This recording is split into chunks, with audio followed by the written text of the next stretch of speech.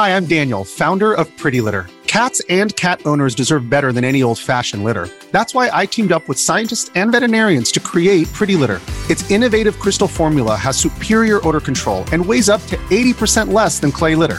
Pretty Litter even monitors health by changing colors to help detect early signs of potential illness. It's the world's smartest kitty litter. Go to prettylitter.com and use code SPOTIFY for 20% off your first order and a free cat toy. Terms and conditions apply. See site for details.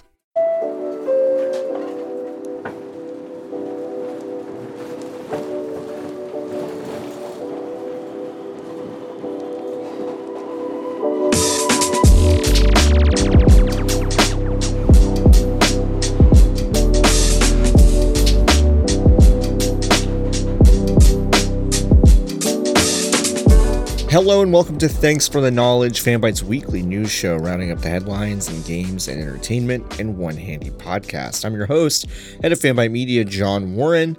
Hope everyone's had a good week. I got 10 inches of snow here in Fayetteville, Arkansas. I hope the folks hit by the snowstorms in the middle of the country all have power, are all warm. I hope the grid stayed up in my native Texas. I'm seeing conflicting reports, but I think it did better this time. We have an awesome show for you. I sat down with featured contributor Funky Joseph to talk about brand new game Sifu, a game that I like very much. And I also got to talk to my producer, Paul Tamayo, about Gran Turismo 7. We saw a big preview of that game this past week, and I wanted to talk to him about it. But first, we have to get to our top stories of the week.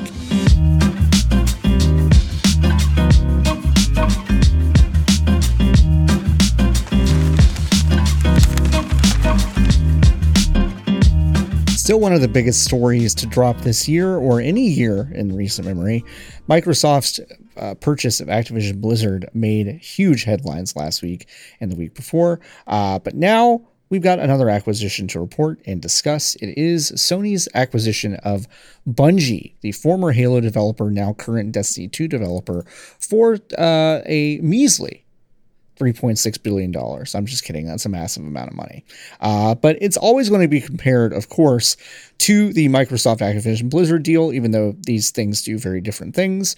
Sony's purchase of Bungie will allow them to basically do a lot of cool things with live service games that they haven't really had inroads on.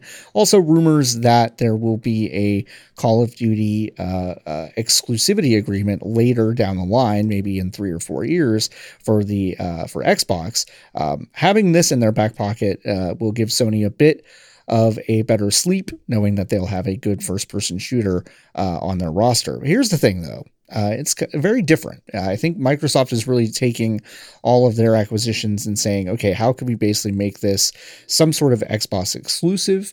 Sony is saying that Bungie will continue to be an independent studio and that its games will still appear on other consoles. So they did a bit of a Q&A over on the Bungie blog. Pete Parsons basically doubled down saying, our games will continue to be where our community is, wherever they choose to play.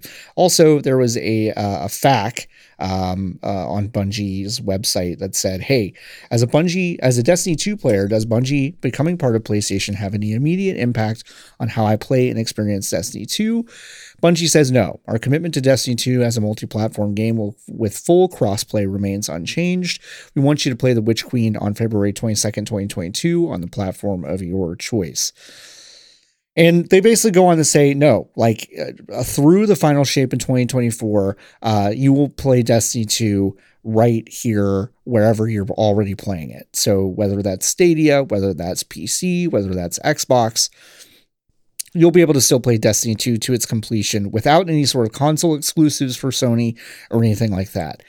The wording here does maybe say that whatever comes next after the final shape, which will be the final expansion for Destiny 2, maybe not so much. I mean, it does make sense that $3.6 billion should go to some sort of exclusivity at some point, but right now Bungie nor Sony are saying that that is going to be the case. Also, hey, Bungie has another game franchise that's under the surface. We don't know what it is yet. They've hired a bunch of folks for it. It's under development. They still will say that those games, future games in development, will also be self-published, creatively independent, and will continue to drive one unified Bungie community. That doesn't necessarily answer the question that it'll only be on Sony PlayStation or everywhere.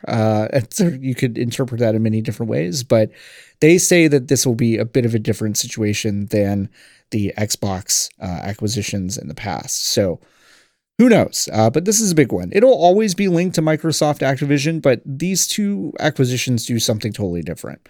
Microsoft's acquisition of Activision Blizzard really gives them a lot of inroads to different markets, obviously gives them a road to get into more Eastern markets with esports and things like that, but also the mobile markets here in the United States and in Europe, and also just big game genres that they haven't really had a lot of success with, like MMOs. So whereas the Sony and Bungie acquisition really just gives Sony a very, very, very talented studio that is creating cool IP, that is doing live service, maybe better than anyone right now, maybe with the exception of Final Fantasy XIV. And yeah, just a really dedicated group of devs, two big IPs, one that we don't know yet, but it's a pretty different acquisition than Microsoft's Activision Blizzard acquisition. So yeah, lots of comparisons, but I don't know if it really makes sense to do a apples to apples comparison. Nintendo released their quarterly report recently, and there are some really cool tidbits to announce. One is that the Nintendo Switch has outsold the Wii in its history, making it the highest-selling home console in Nintendo's history. That is incredible at this point. We are 6 years into the Nintendo Switch life. Well, this is year 6, I should say, of the Nintendo Switch life cycle, and it has already outsold the Wii for its lifetime. This is an absolute monster of a machine, and that's a huge accomplishment. The Wii, of course, sold 101.63 million units through its lifetime, and the Switch has gotten to 103.54 million units, which is unbelievable. They're still lagging behind PlayStation 4 and the Nintendo DS and the PlayStation 2, but this is still an amazing thing. And again, those are lifetime numbers, right? So Switch could still sell a lot of units between now and the end of its life cycle. And that Nintendo DS number is crazy. I just completely, you just forget sometimes how successful the handheld system was. They're still saying that this is the mid-life of the Nintendo Switch life cycle. They've been saying that for a few years, and they might as well say it because this console is still selling super, super well. They're not going to get into acquisition, really. They made that note in the quarterly report. They've also talked about how Mario Kart 8 Deluxe sold nearly 5 million copies in the last quarter, which pushes its total sales to 43.35 million copies. Only the original Super Mario Brothers, across all of its iterations, across all the generations, across every single copy that has ever been sold of Super Mario Brothers, that's the only Nintendo game that has sold more at this point than Mario Kart 8 Deluxe. That is incredible. And also Super Smash Bros. Series has reached 69 million nice units sold.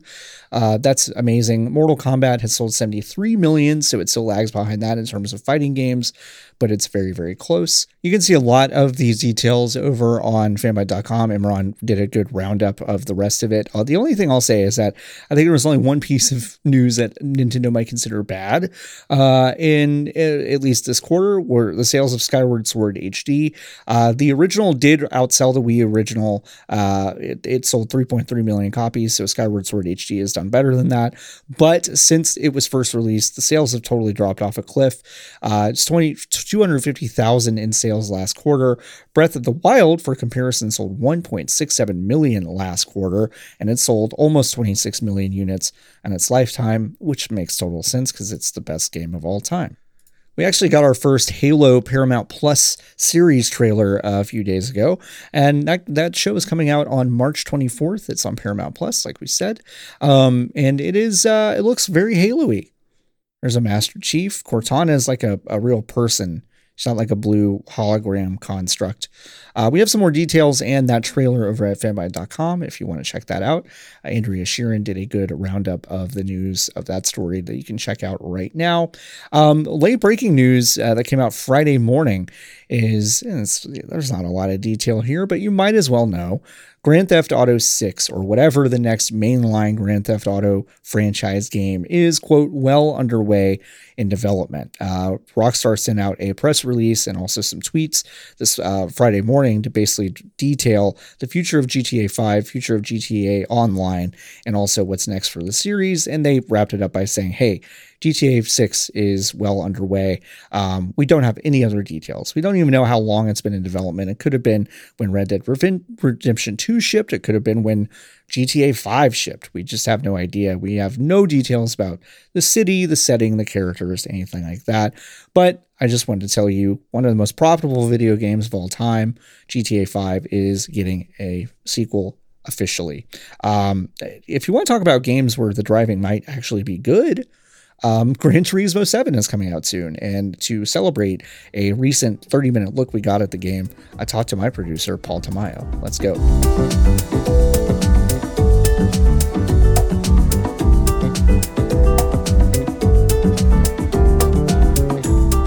We've talked before about how February is a monster for game releases, but some people, like my first guest, is looking toward March to hit the open road. Oh, yeah. To check under the engine and get everything right. Mm-hmm. To rotate those tires. Get them nice and hot. To get that spoiler nice and fitted. Mm-hmm. And to get a car wash and oil change that ups your speed by 3 miles per hour. Hey, take whatever you can get. Take whatever you can get. Of course, I'm talking to Paul Tamayo, my producer, about the 30 minutes of Gran Turismo 7 stuff we saw this week. How excited are you about this game? Oh my God. I mean, it's hitting at such a perfect time. At least this State of Play did, because there's no F1 at the moment. So I'm sad, along with the rest of the F1 fans out there.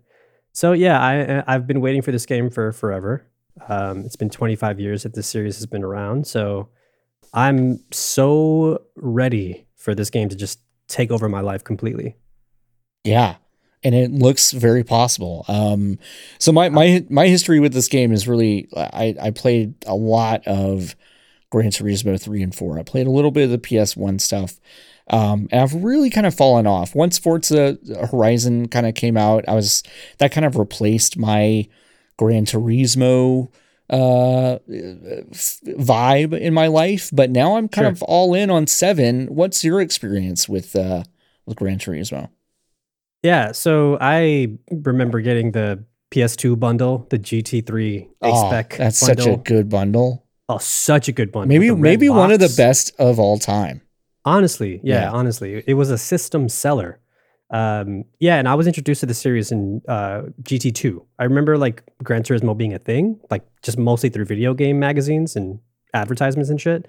But yeah, Gran Turismo, I kind of have a similar experience. I've probably poured hundreds, if not thousands, honestly, of hours into Gran Turismo 3, mostly just getting licenses, which are coming back for GT7.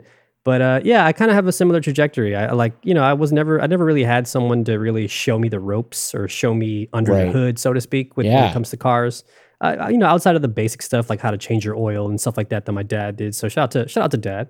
But I had a similar experience. Like once I kind of started playing around with arcade racers, I kind of just went down that road again, and every once in a while dabbled in Gran Turismo here and there. But a couple years ago, I finally got back into GT Sport, and it's also just kind of coincided perfectly with my deep dive into motorsports and just car culture as a whole. Yeah. So it is coming back for me at the perfect time. But it is one of those games that really speaks to my mind, that like my childhood mind who would get excited over like the newest Encyclopedia Britannica, be like, oh shit, this one got videos on it this time. It's a CD-ROM.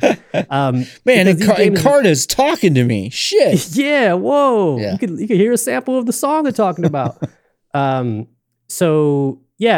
These games really are such a wonderful learning tool, like a really fun, interactive way to learn not only about like the mechanics literally and the sort of strategies and the things you have to sort of learn about auto racing. Yeah. When it comes to like we were just talking about before, like, tire strategy and slipstream and the racing line and all these really fun things that I feel like get really granular, but can get really, really fun and exciting to learn about. And Gran Turismo goes the extra mile and introduces like little fun informational stuff so you can actually learn about the sport and learn about the history of the cars and stuff like that. And GT7 really does seem like it's going to be the like ultimate release, and it should be, right? It's like 25 years since the game has come out. They've had 7 or 6, I guess, chances after the first one to iterate on that formula and really perfect it. And it's on the heels of like the PS5 release, which is going to give it a little bit of extra horsepower. And I honestly can't wait. It's going to be like the ultimate game for me. And I don't know if I'll ever play anything ever again, to be honest. Yeah. It is kind of a culmination because in a lot of ways, at least from what I can tell from what we've heard already, is like it seems to be taking the most popular, most beloved things from the first kind of 4 games and combining it with some of the advances they made in the more recent games. So like 7 will have the return of the GT simulation mode, which is basically like the incredibly robust single player experience where you have to get licenses, you have to do all these different things, which like I think was missing from a couple of later games, if I remember correctly. But like the later games also included all this dynamic weather stuff that GT7 is going to have. We saw some of that weather in like cloud stuff in 7. That blew my mind. What about you? Oh my God. Yeah. It's funny because that part of the stream, I feel like my partner just like tuned out because I was like kind of just watching. She was watching along with me. Well, I'll say real quick, when I had the chat open on YouTube, big mistake for stalls generally. But when we got to that point where it was just like a shot of clouds forming in the sky and stuff, everyone was like, this is boring. And I was like, all of y'all are wrong. This is the coolest thing. Yeah, it really is. And that's kind of one of the things from the outside looking in for Gran Turismo is that like they iterate so much on these games, but they all seem like such kind of, I don't know, they almost feel like they're not important. Like I guess folks want to see like that Forza Horizon stuff, right? They want to see like cars hitting ramps and doing whatever, like racing trains and shit. Sure. But like, yeah, it might not look as exciting, but the cloud stuff and the track conditions when it comes to like the weather and how they're evolving that system like blew my mind because I guess like for the Cliff Notes version are that like they're simulating actual clouds in the sky and the sun obviously will hit those clouds and light will filter through in different ways on different parts of the track, but that mostly impacts whenever it rains on tracks that are sort of like notorious for raining, like like in Belgium and stuff. Like there are tracks where it's almost expected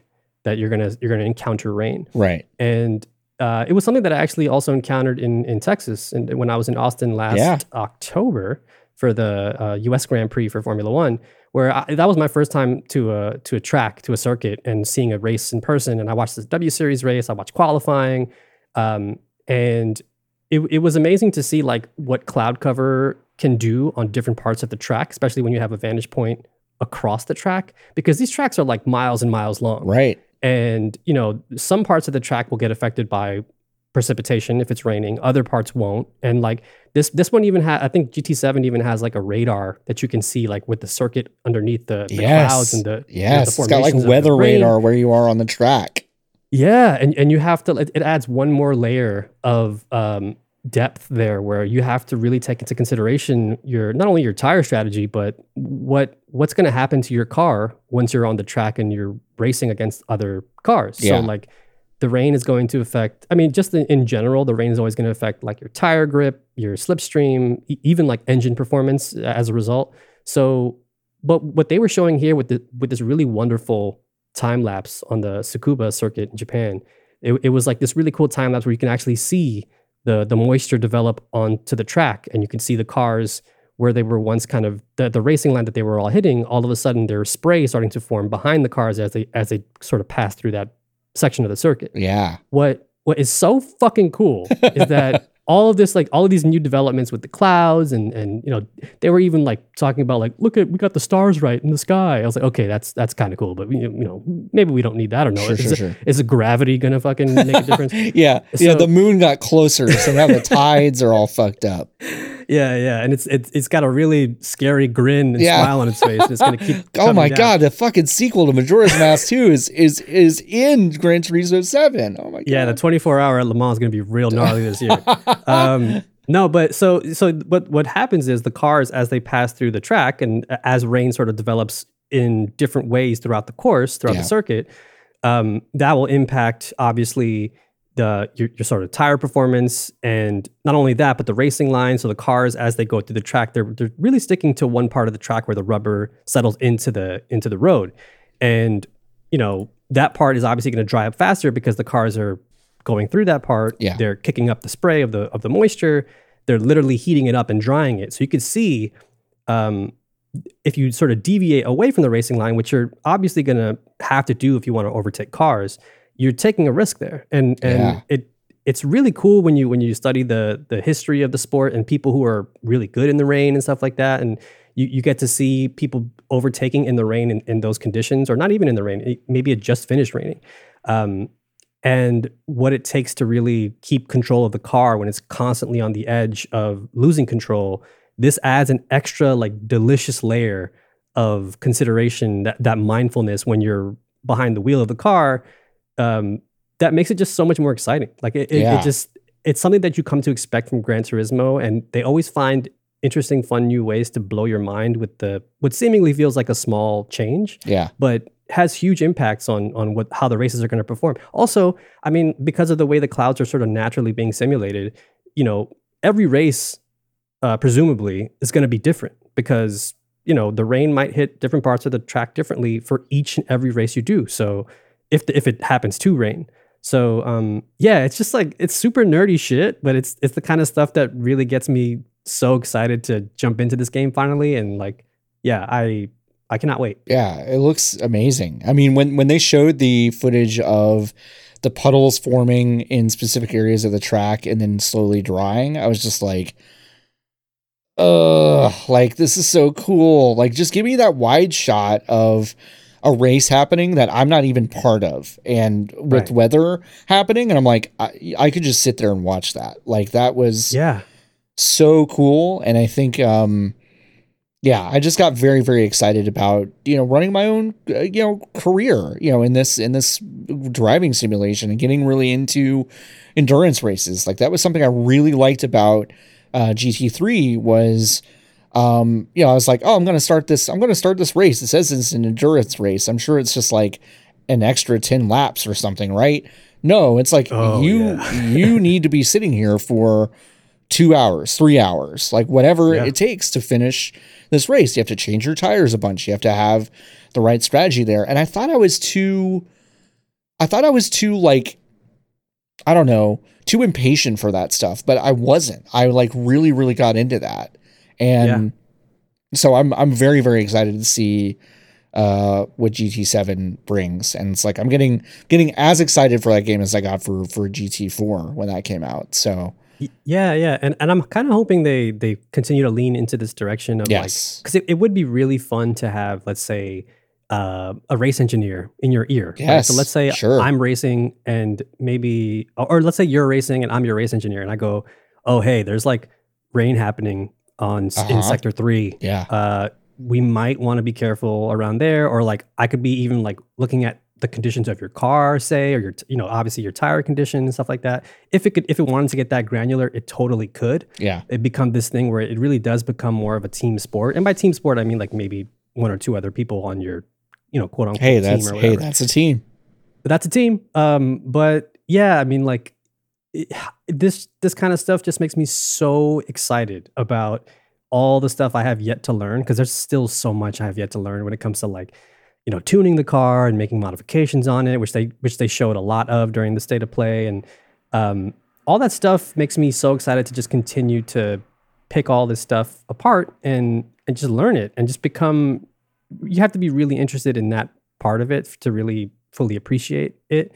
But in addition to that, like I said earlier, like the GT Cafe thing, I thought was really neat. The fact that they're going to have these really fun little mini campaign missions where you have to sort of clear a certain kind of conditions or whatever. And in the process, like with cars from a certain era on a track in certain conditions, assuming you complete these things, the game will then sort of teach you and give you like a conversation of like that was had with the designer of the car about the history of the, what kind of thinking went into like the aerodynamics or whatever, I'm assuming, or the suspension and stuff. And I'm like, I cannot wait to fucking hear that stuff because that is so fascinating to me. And it's all here in like one place. And like the other things that they also talked about, like the ray tracing for replays and stuff, that's great. I don't need it for in-game stuff. It would have been cool, but whatever.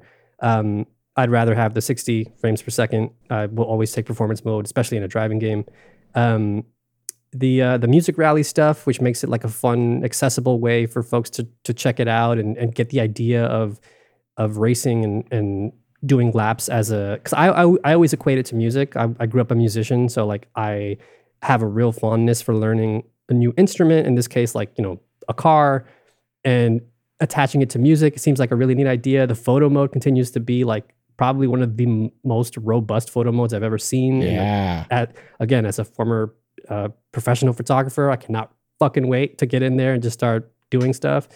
Haptic trigger feedback, the vibration stuff, like, oh my God. I mean, you don't necessarily need a wheel. I think that's cool. I think it's great for people to have that, that choice if they wanted to with Gran Turismo, which I think, there are some times where I'll play on my controller. I don't mind sort of casually doing some laps on the controller. Obviously, I prefer the wheel, but yeah, this game just continues to wow me in ways that I wasn't ready for, and March 4th can't come sooner. I know. And it's like that's a month away. Like it's so close.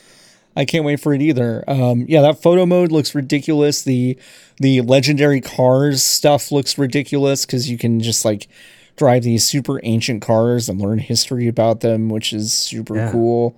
What else? We saw some like wild music mode stuff that like, like replays being set kind of automatically to some music that's going on. Like I can't wait to see what that's like. And I don't know. These games look really cool. Like I think there is something so fun about Forza Horizon leaning into the bullshit, right? Like about just kind of like fucking around with cars, like and that's really fun. And I really am happy to see Gran Turismo 7 kind of sticking to that really deep simulation, because I think they can really set themselves apart. I think they see what I see, which is Forza Horizon is the big franchise of that now. Like, I don't feel like it's Forza Motorsport anymore. Because Forza Motorsport tried to be kind of what Gran Turismo is.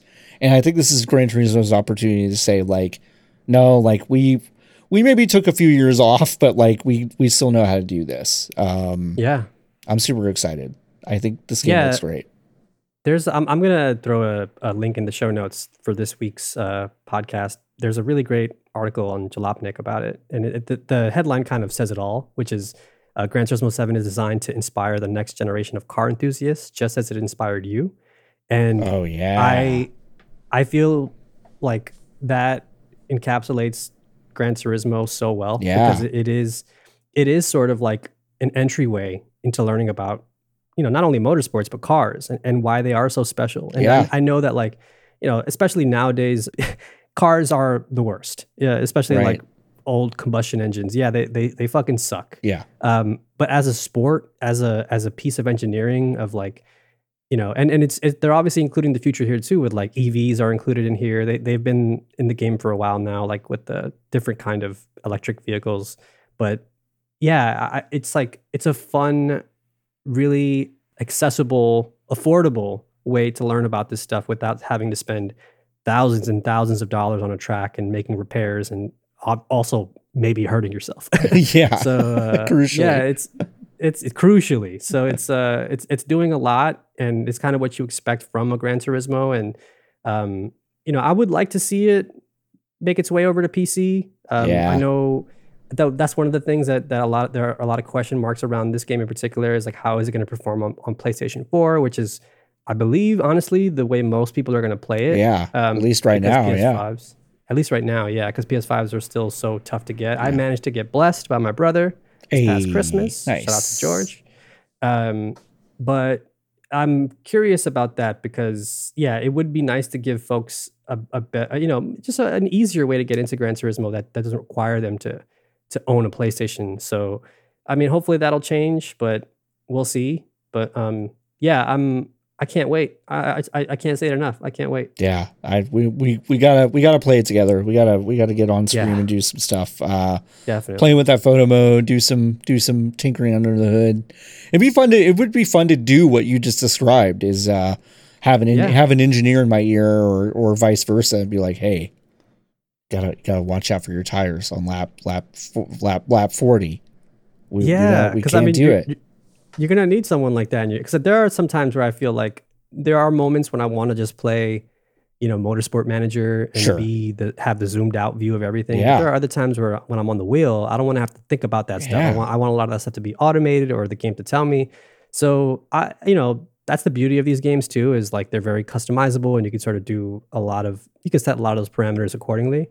But it would be cool. It would be dope to just be on a stream and just be that person in your ear, just being like, oh, hey, you might want to change your tires soon, or you're losing time on sector 3, so you want to kind of pick it up, watch the curbs, watch your left rear tire or whatever. Like, oh man, it's just preparing me for my ultimate pivot to race car driving, which is, I think, where I'm headed. I think that's kind of where I'm going. Yeah, that's kind of the direction you seem to be going in, which I support. I think that's great. Thanks.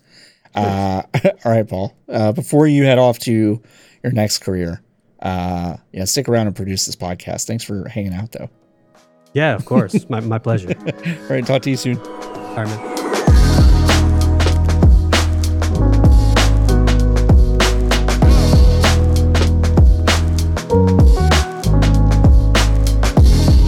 Are you ready for the deluge that is February? This past week, we obviously saw Dying Light 2 Stay Human, which is probably the biggest release, aside from, of course, Pokemon Legends Arceus. But now begins truly the tornado of video games, the game NATO, the video game hurricane. Kind of rhymes. There are a lot of games coming out this month, and a lot of them are bangers. So let's go through this week's games, and I'll talk to you also about what's coming and leaving, crucially, from Xbox Game Pass. We have 2 amazing games coming out on February 8th. We have OlliOlli World. You can see a first bite of that game right now over on our YouTube channel. This game looks amazing. If you like OlliOlli and that skateboarding action, this game really ups the ante with some story stuff and more exploration, and it looks just like more freedom on the courses. It looks really great. The people on our site who've played it really like this game. I can't wait to get my hands on it. That is going to be out on PlayStation 5, PlayStation 4, Xbox Series X and S, Xbox One, Nintendo Switch, and PC. Basically everywhere except for Google Stadia and Amazon Luna, I guess. I haven't heard about that in ages. Also, February 8th, Sifu. I'm going to talk to Funke about this game in a second, but I really like this game. About 10 of us on staff have been playing this game for about a week, and it's one of my favorite games that I've played in a long time. Sifu is really cool. Combat, it's a little bit Dark Soulsy. It's a roguelite, so if you don't like those games, you may not dig this one, but they do some really interesting things with the mechanics specifically that I think are really cool. That is a PlayStation 5, PlayStation 4, and PC joint. Again, out on February 8th. Check it out, please. I beg you. Also, Action Arcade Wrestling and Backbone, 2 games coming to Nintendo Switch on February 9th. Crossfire X is coming to Xbox Series X and S and Xbox One on February 10th. Edge of Eternity is coming to PlayStation 5, PlayStation 4, Xbox Series X and S and Xbox One on February 10th as well. Cardboard Kings comes to PC on February 10th. And then, hey, you're probably going to be super excited about this if you already love Kingdom Hearts. But Kingdom Hearts 2.8 Final Chapter Prologue, Kingdom Hearts HD 1.5 plus 2.5 Remix, and Kingdom Hearts 3 are coming to Nintendo Switch on February 10th. Here are some caveats. These games are expensive. I think it's like $90 for all three. And they're cloud-based games. So you have to have an internet connection. You got to play it over the internet. It uses other rendering to make these games run cool. I don't get it. I don't get why 2.8 and 1.5 and 2.5 can't just run natively on Switch. These games are old at this point, like very old. They're at best PlayStation 3 games, but really they're just PlayStation 2 games that are up-resed. Kingdom Hearts 3, I get it's a little bit beefier, but that game didn't exactly like set the world on fire with graphical power. Anyway, I'm just saying, I think this is an odd release. But if you're super into Kingdom Hearts and you want to play them on Switch on the cloud, those are out on February 10th. And then finally, we have No by Heart. I said finally. That's not true. We have two more. No by Heart coming to PC on February 10th. And then Lost Ark is coming to PC on February 11th. That is a Korean action RPG MMO kind of thing. If you like Diablo, but you like MMOs, this is kind of a mashup of that. We're going to have like a lot of guides of this game. So if you're into that kind of thing, lots of loot, lots of different mechanics and jobs and stuff that you can do in this game, we have you covered. So when this comes out, check back on our website. There'll be a ton of guides to help you out at the beginning. And yeah, I'm kind of excited to see how that does. Kind of came out of nowhere, but folks that are super into this stuff are super excited about this game. So check it out. Okay, Xbox Game Pass. We finally have kind of a full view of what's happening this month. If you like Contrast, Dreamscaper, or Telling Lies is probably the biggest of the three. Those are already available on Xbox Game Pass. It came out on February 3rd. Besiege and Crossfire X and Edge of Eternity and Skull the Hero Slayer and The Last Kids on Earth and The Staff of Doom are all coming to Xbox Game Pass on February 10th. And on February 14th, we have Ark Ultimate Survivor Edition and Infernax coming to the platform. So quite a few games. I don't know if any of them are like musts. Telling Lies might be the closest one if you want to check out some interesting FMV narrative puzzle game. If you haven't checked that out yet, it's a good chance to do it.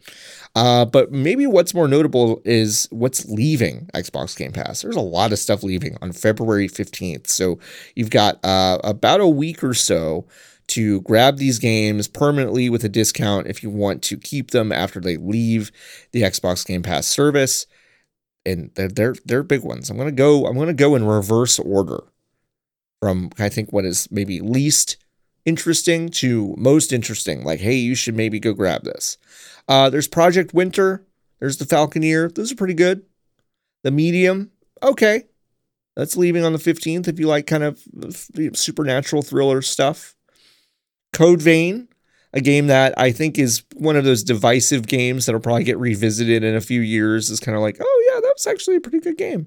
That's leaving. Final Fantasy 12, The Zodiac Age. That's one of my personal favorites. That's leaving on the 15th. So grab that one at a discount if you can, because it's one of my favorite games in the series. And then finally, Control. Control is one of Fanbyte's favorite games of the past decade, and it is leaving the service on February 15th. So if you could probably grab it now and probably beat it by the time it leaves, or you can go ahead and grab it now at a discount before it leaves the service. It's very, very good. I feel like Control kind of goes on discount fairly frequently. I feel like that. Don't hold me to that, but I feel like it kind of does. So even if you miss this one, you can kind of look out for maybe a PC deal or a console deal at some point in the future. But yeah, those are big games leaving the service on the 15th. Okay, so yeah, so that's what's coming out this week, and also what is coming and leaving from Xbox Game Pass. It's a lot. There's some really good games that are coming out this week. I talked to Funky Joseph about one of them. It's Sifu. It's one of my favorite games this year so far. Maybe one of my favorite games of the past few years. And yeah, I wanted to pick their brain about it because they've beaten this thing, and I still haven't. So let's get to that conversation now.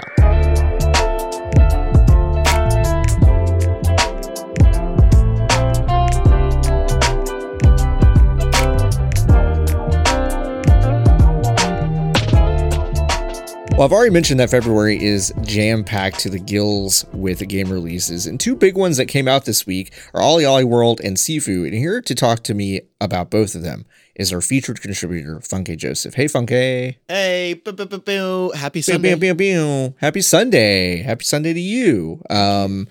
Today, a Sunday, marks the day that the Sifu embargo is up, which is so strange. It's one of the weirdest embargoes that I've ever seen. Yeah. To drop on a Sunday, but that's okay. That means we can talk about it on this show, which is amazing. Mm-hmm. Sifu is funky. It's one of my favorite games I've played this past year. Sifu's funky. Sifu's funky. It's really good. I love this game. I just want folks to get kind of I tried to describe it earlier in the show, and I think I did a bad job. So I want you to describe what Sifu is. Yeah, Sifu is an action fighting game. It is very explicitly trying to emulate those action movies where it's one person versus like 100 people. Like think Jackie Chan movies or John Wick, where there's just like 6 dudes and they're all like taking their time to fight you, or at least the protagonist. But in Sifu, they are all fighting you at the exact same time, and it's not one of those things where it's like, why are those other guys just standing in a circle watching this? It's like Sifu, they're all throwing hands, they're jumping, they're throwing axes at you, they're doing backflips, there's a bodyguard trying to do a suplex on you, and you have to dodge all of these movements and kind of do a slow motion dodge and fight back. It is so just action packed. I am buzzing every time I put the controller down, and whenever I pick it up, I am worse. I know. Get that back in me. It's rough. It's super rough. You kind of got into FromSoft games recently. Like you're kind of a recent FromSoft convert, I believe. Yeah. I felt like there was a lot in common with Sekiro Shadows Die Twice in this game, but also other FromSoft games just in terms of the loop. Like, I didn't quite understand this before I played it, but it is kind of a roguelite game, and it plays with age really interestingly. So can you explain that mechanic? Yeah, absolutely. I think the comparison to Sekiro is really good, especially with that like age mechanic and like jumping back up alive. It's so the age mechanic works. It still confused me almost to the end. But it works as you start at 20 years old on the first level. When you die, there's a counter that appears on screen, and each time you die, it multiplies by that death counter. So if you die once, you're 21. If you die twice, then there's 2 things on your death counter. So when you come back alive, you're 23, and so on and so forth until you are 70 plus and die. Yeah, you eventually run out of lives, but you do eventually run out of lives, but it wants you to beat the whole game in one life. Yep. And it wants you to beat it when you're 20. And wow, what a goal that is. It's bizarre to think about, like playing the first level, the squats, and being like, oh, you want me to get through here while I'm still 20? You want me to do this in one go? Yeah. Slow clap? You want me to do this in one go? Okay. It's seriously, I think one of the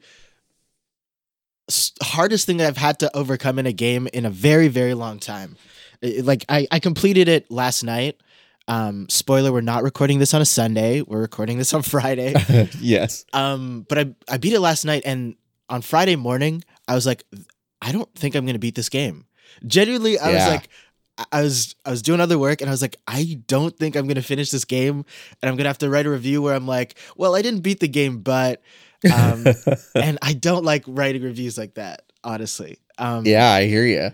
But I finished it, and to the very end, it is constantly throwing things at you, and you notice a lot of similarities, and a lot of the game opens. I don't even know how to describe this. The squats is a level that I thought was so hard. The first time I beat it, and the boss at the end of it, the botanist, I was like 70.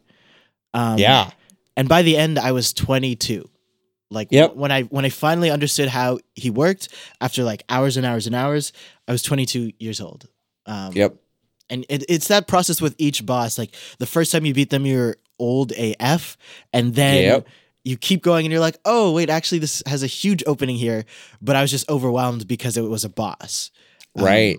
So just it really teaches you to practice. And I don't know, I thought about Souls games a bit. Like other than Sekiro though, I think this game is very different than them because it doesn't want you, like Dark Souls, you can die a bunch and you can get through with like nothing. Like you can be the most horrible build, weakest items, and just get through it.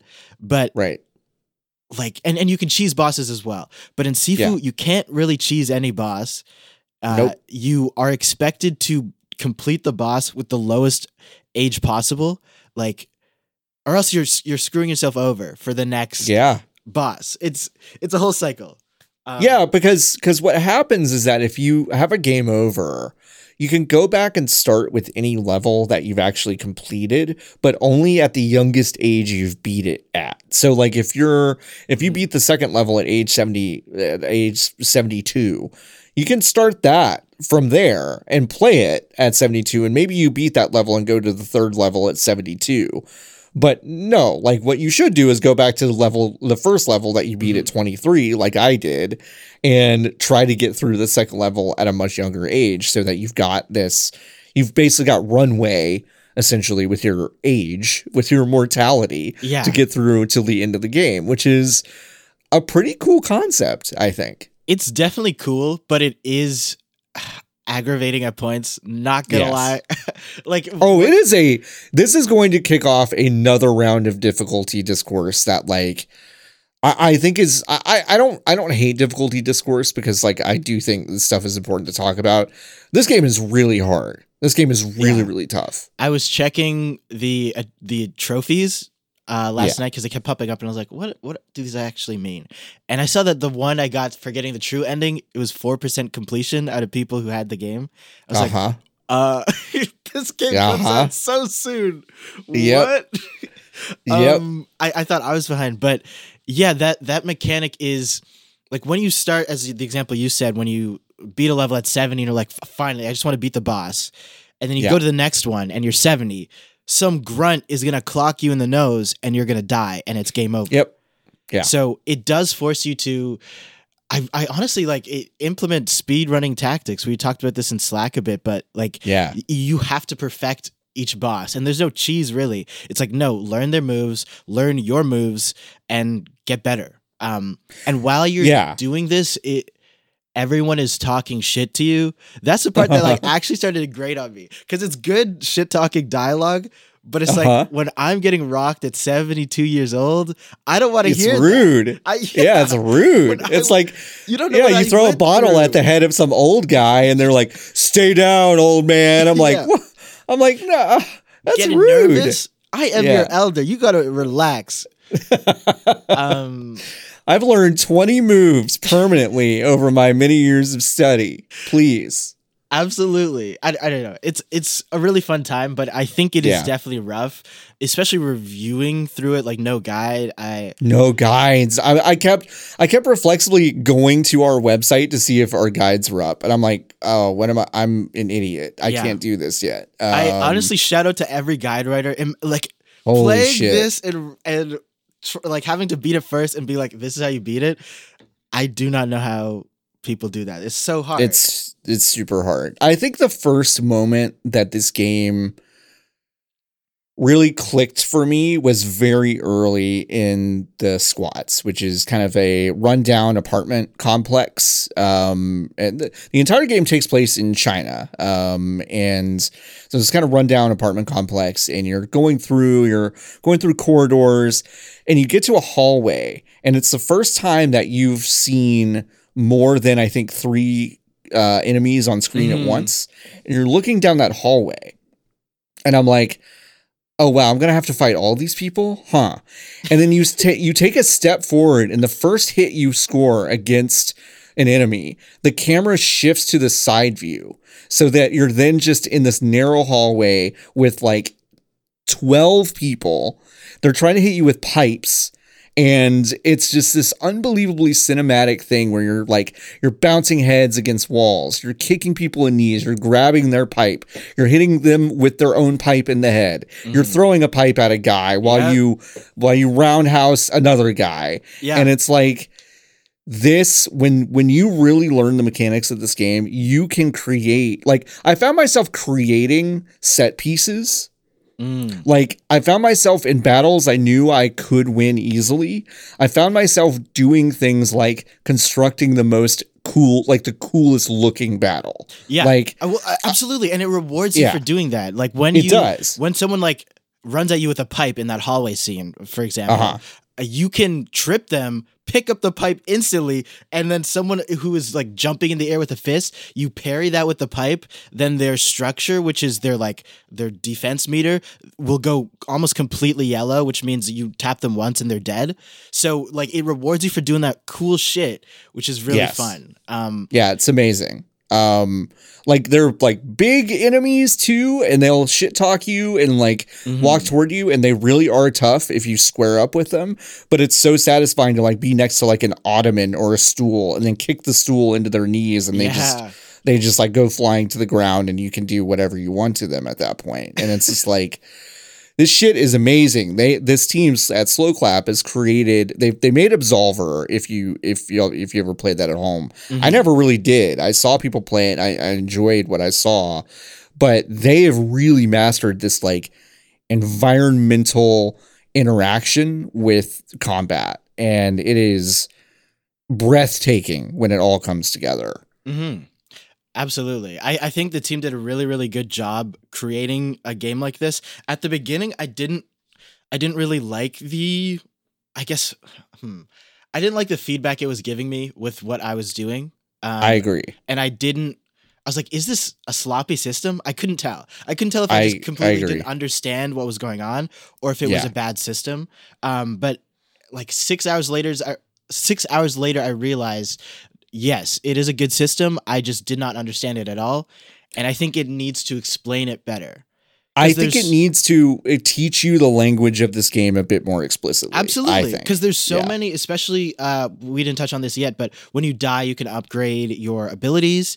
And if you upgrade them a certain amount of times, you get them permanently throughout every run, no matter what age you are, which is, some of those are helpful, but it's not as helpful as you might like them to be. But yeah, even just explaining those, or like explaining throws, I think is good. Knockdown would be better because that really creates space for you. There's some stuff that like I had to figure out on my own, which is fun. Yeah. But also like when I'm throwing myself at the wall for like 10 lives and I'm not really learning, it's not as fun. Yeah, I think like they don't explain super well the difference between blocking, parrying, and also dodging. Like I don't remember the conversation about dodging. John, like yes, I don't remember that. But it's actually probably the most important mechanic in the game. Is just being able to sidestep something, because there are a lot of attacks, especially from bosses, that you can't block and parry. You got to just avoid. John, when you get to the last boss, the stuff it does with what you've learned and what it's like, no, you have to learn this, not this. Oh, no. It really makes parrying a thing, which I didn't do the whole game, because I did a build where like I dodge a lot and then I get a bunch of focus and can slow down time and like trip dudes or punch them in the eye or something. But the last boss is just like, no, you have to parry.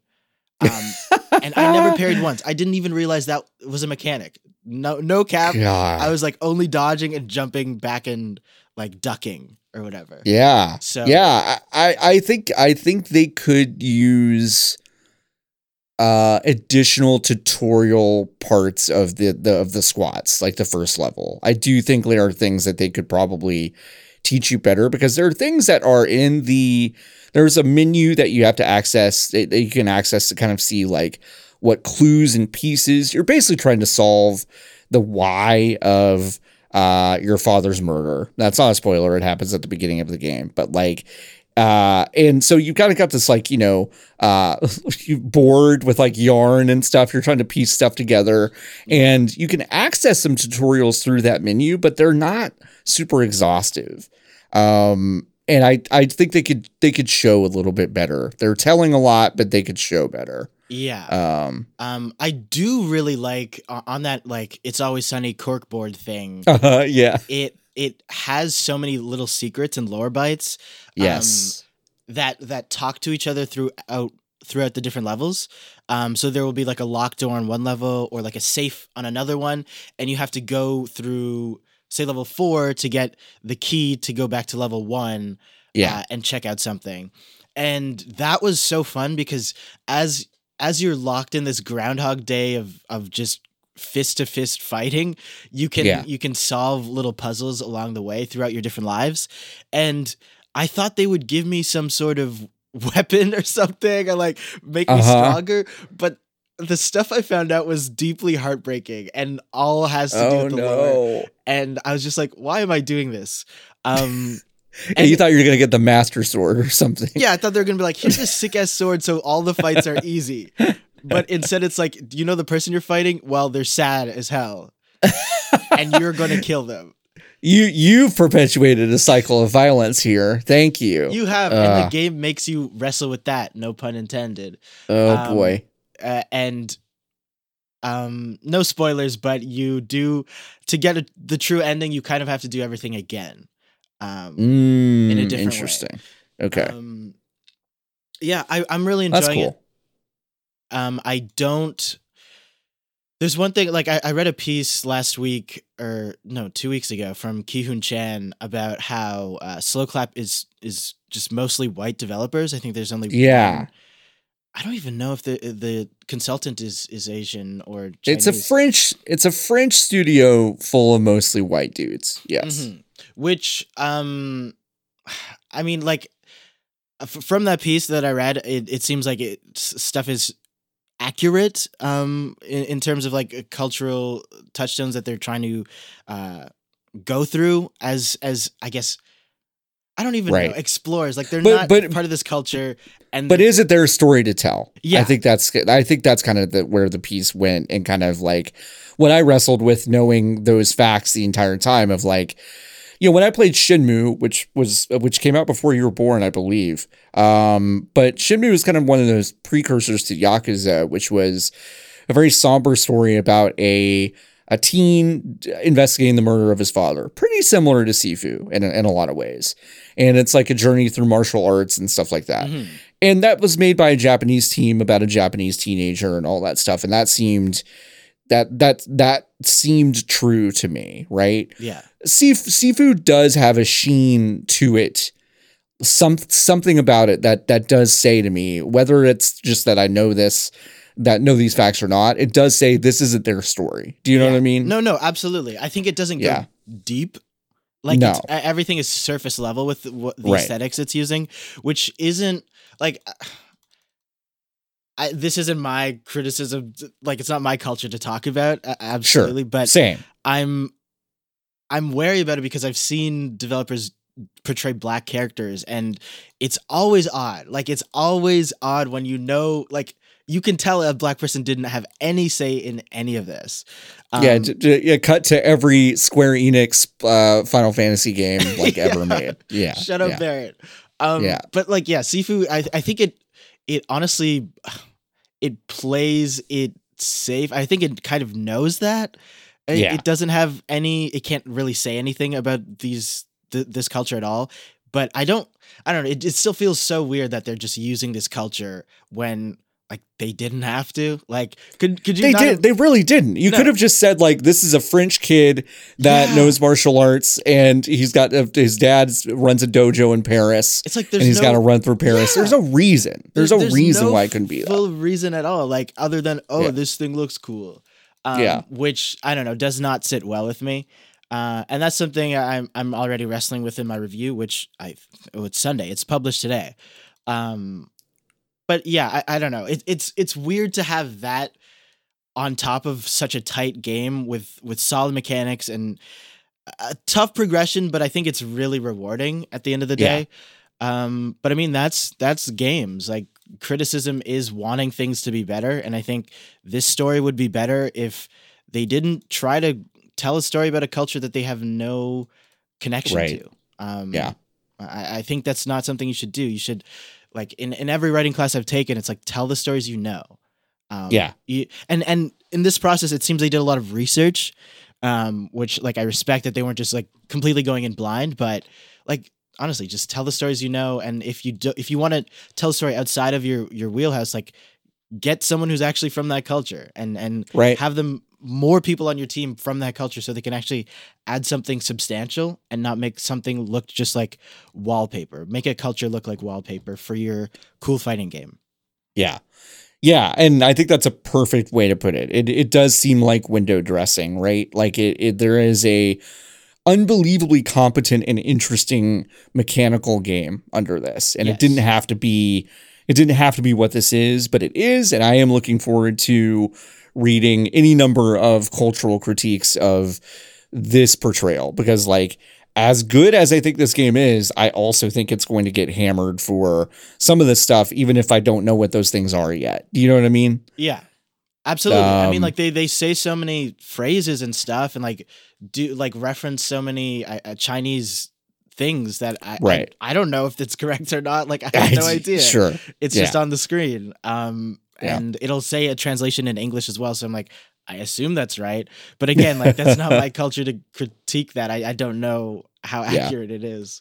Yeah, we'll see in the coming weeks. We'll see in the coming weeks what's written about it. But this game's amazing. So yeah, I definitely recommend folks pick it up. I assume you do too. Mm-hmm. I think I don't know if I recommend it to everyone. I recommend it to people. I think people will bounce off this thing. Yeah. I know that. There will be people that really bounce off of it. I have recommended hard games to my friends specifically before, and they've been like, Funky, why'd you recommend me this shit? I hate myself after playing this. I returned it. So I mean, if you really want a challenge, pick this game up. I think it's $40 coming to PS4. Is it really? Yeah, 40 American. Wow. I know. So I thought it was going to be full price, but I did too. I didn't know that. That's actually kind of a big deal to me, actually. I think it makes it more worth, and honestly, this is a game that can keep you occupied for a long time. I really grinded it for review, but there's so much to explore and so much to learn with this game, and also it will kick your ass, so you'll be in this world for a while. And it's a nice place. I think it feels really good to play. You also played Ollie Ollie World, not for review, but you did play it before the reviews went up, and I want to know what you think. Goaty! I think. Oh, wow. I think that, well, I know it's on my list already, but that game is so fun. Like, no bullshit. I would play that every single night for the past week, like after doing work and stuff. And it's such a stress-free game. You are skateboarding and trying to go through Nirvana and find all the skate gods. It's so odd because I played so much Ollie Ollie 2 in, what was it, like high school or early college on my Vita, and it was so tight, but it felt like an arcade game. There's no plot. Yeah. It was, the graphics weren't that good. Like it was really like a bare bones indie art that I didn't dislike, but it wasn't anything to write home about. But in Ollie Ollie World, they have such a clear aesthetic vision, and what they're trying to do narratively and visually is just so exciting because it just, I don't know, Ollie Ollie's an arcade game that has such fun mechanics, but they just added 2 more layers of visual and also story to it that I'm just so happy with this game. Like, I have no complaints. Like, Ollie Ollie 2 was a perfect game in my eyes. So adding 2 other elements that I didn't even expect the team to go on or build on is just makes a big smile on my face.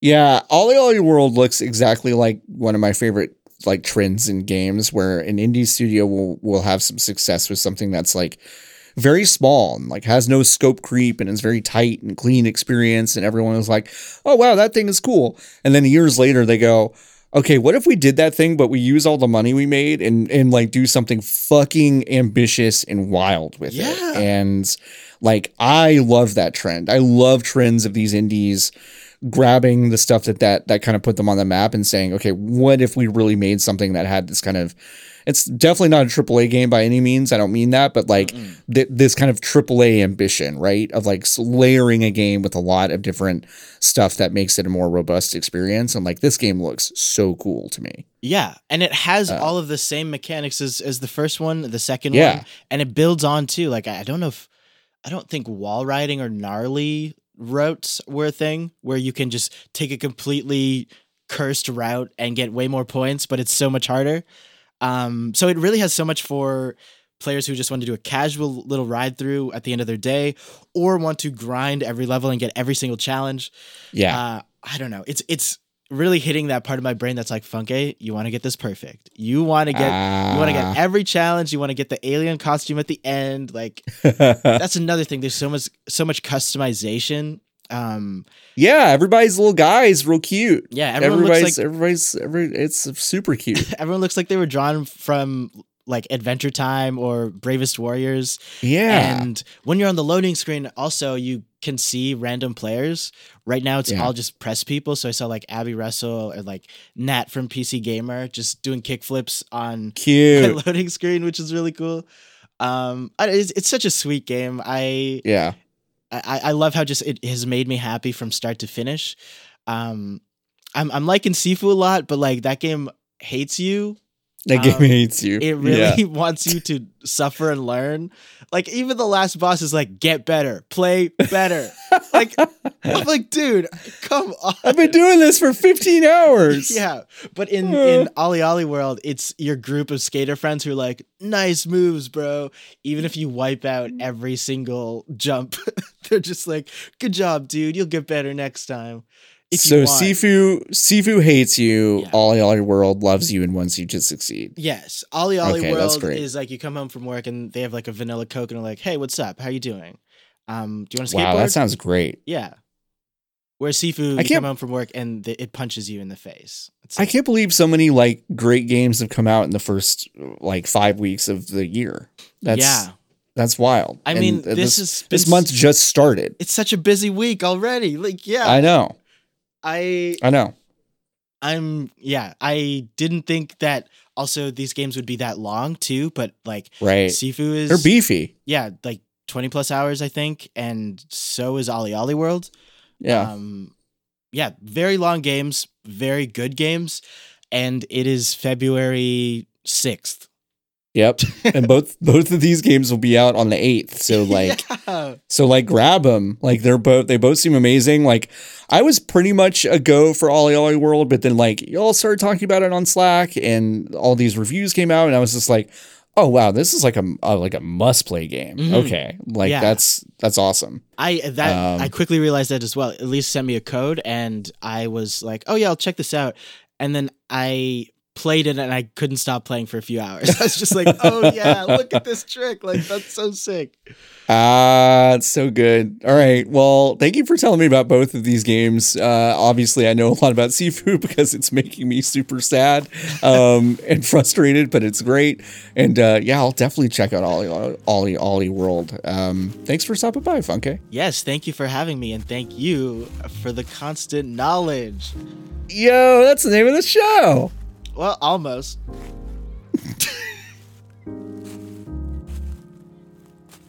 That is going to do it for this week's program. I want to thank my two guests, Funke Joseph and Paul Tamayo, for stopping by. You can find Funke's amazing writing over at fanbyte.com, of course. And you can also find their streams every Wednesday over at twitch.tv/fanbyte. They also have their own Twitch channel, which is amazing. And they stream from there sometimes at FunkeFly. Thanks, Funke, again. If you want to find Paul Tamayo, you can find him at PaulyMayo over on Twitter. You can also find all of his podcasts over at the podcast network, which is podcastnet.work. Easy for me to say.